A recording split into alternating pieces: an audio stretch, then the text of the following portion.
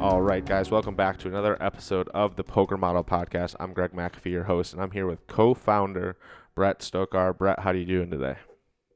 I'm doing great. Thank you. So on episode 5, Brett, we talked about a few different labels that are involved with the poker model, like how to calculate your big blind and how to determine what stack size you have. Now, on today's episode, as we talked about in the pre-production meeting, we're going to teach you how to apply these to a hand of poker. It's one thing to know something. It's another thing to actually apply it. So, Brett, just to keep it simple, what do we play and why? That's a great question, Greg, because I think everybody kind of has a different understanding of what to play and why. Sometimes you feel like you're going to play something, and sometimes you don't feel like it, whatever. You could have won a hand you want to play, you could have lost. I want to just clear all that up. That's really what the poker model is really trying to do here.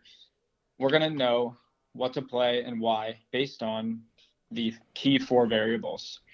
So we already taught you how to calculate big blinds. And so you're going to have a big blind number, right? It'll be 1, 2, 3. There'll be some number that you'll have that you can calculate. The next one is going to be your stack size. So now that you know that you have 18 big blinds, you know that you have a small stack. Now that you know that you have 28 big blinds, you have a medium stack, and so forth. Over 50 would be a large stack. So those 2 things are done. This is all controllable stuff. You're not having to wait or guess on any of it. This is just real stuff in front of you. The next one we're going to look at is previous action. So did the action fold to you? Did it, was there 1 raise? Was there 4 raises? All that stuff you'll be able to see before it's your turn. And then lastly, we're going to look at the 2 cards in your hand as well. Okay. So, I mean, just to kind of start, when you look at your previous action, how does that influence whether you want to play a hand or not? So we look at how many things happen. I think, Greg, I should mention also, we have to look at our table position. I think I might have missed that one because that's important too. Yeah. But that's in there. So anyway, so previous action, right? So if you're sitting under the gun, then there's no previous action ever. It's on you first. So the answer to that one is 0. But if you are sitting, on the button, you might have 1, 2, 3 raises or more. So at this point, for what we're describing, it's just important for you to understand, are there no raises in front of me? Are there 1? Are there more than 1? So just like everything else, you can kind of put it into that category. And then we're going to show you how to play based on that. Okay. And then just kind of work backwards a little bit. Can you kind of go through the table positions, their definitions, and how it might influence what you play and when, or where you play? Sure. Sure. So early table position for us are the 3 seats that are first to act pre-flop. So under the gun +1, and under the gun +2. You're supposed to be tighter in these seats because there's more people to your left that can have a hand that could play back at you. But the way the game is played today, it actually sometimes is easier to take control of a hand raising from early position because it kind of makes you look like you don't have it. But anyways, those are those 3 seats. Middle table position is the cutoff +2, the cutoff +1, the cutoff. And then late position is the button, the small blind, and the big blind. So there's a lot more aggressiveness and attempts to steal the blinds from late position. And middle position is kind of in between both of those extremes.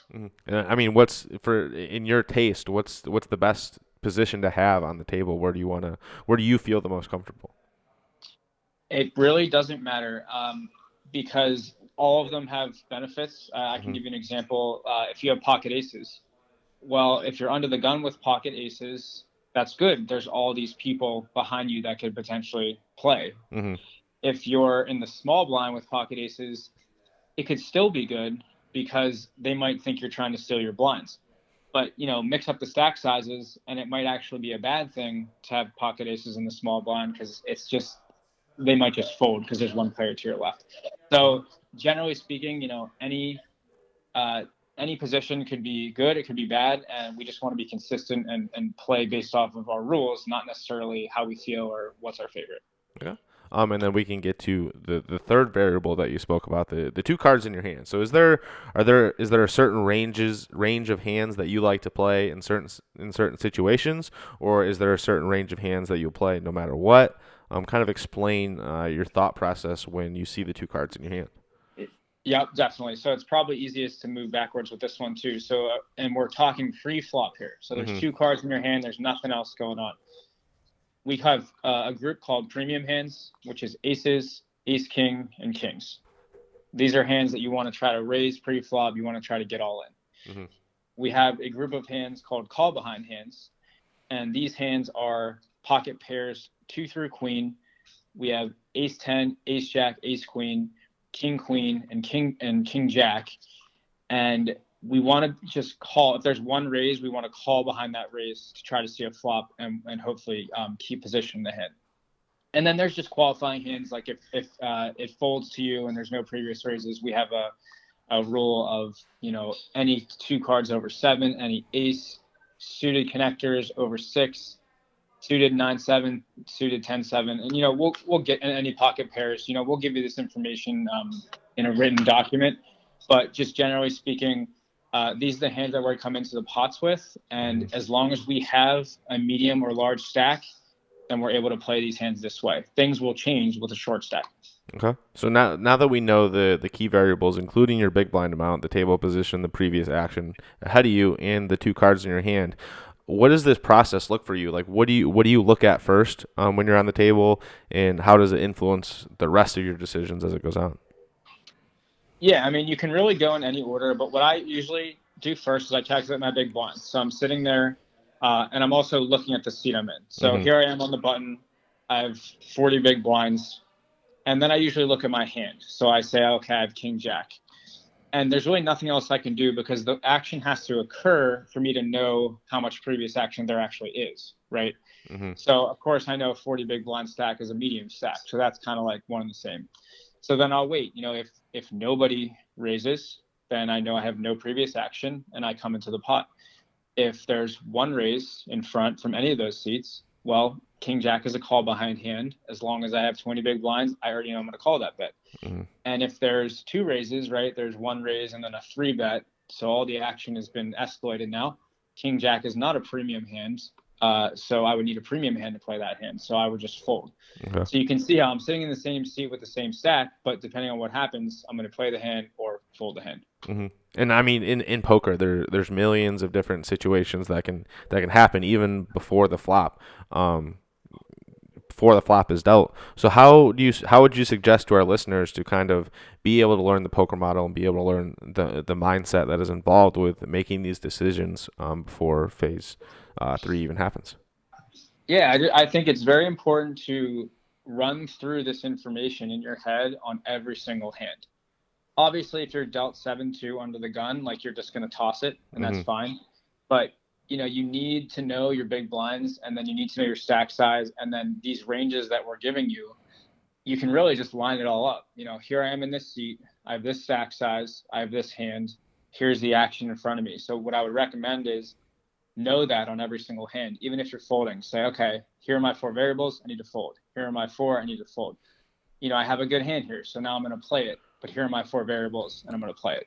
So I think the key, Greg, is getting a lot of reps, but not like cutting corners and just saying, oh, you know what? Like I feel this is a good hand and it looks shiny. Jack 10 suited looks shiny, so I'm going to call a 3-bet with that, and that's a losing play in the long run. I mean, how important is it to establish like the knowledge of whether to get into a hand or not to the rest of your game?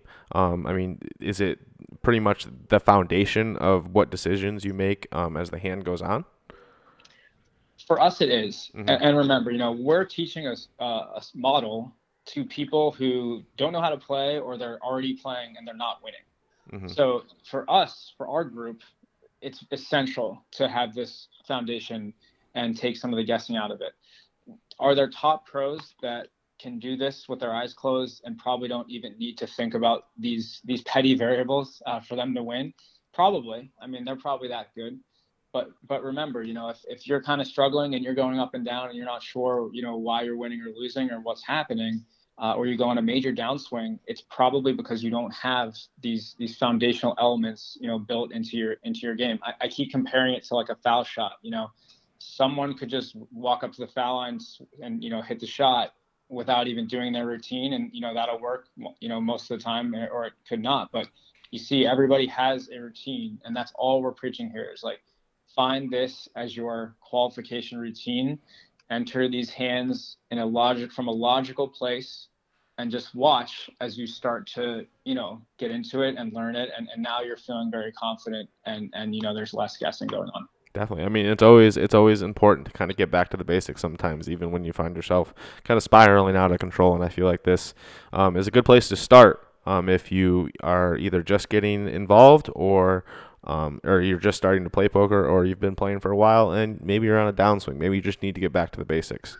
So that is all we have time for today, guys. Thank you for joining us for another episode of the Poker Model Podcast.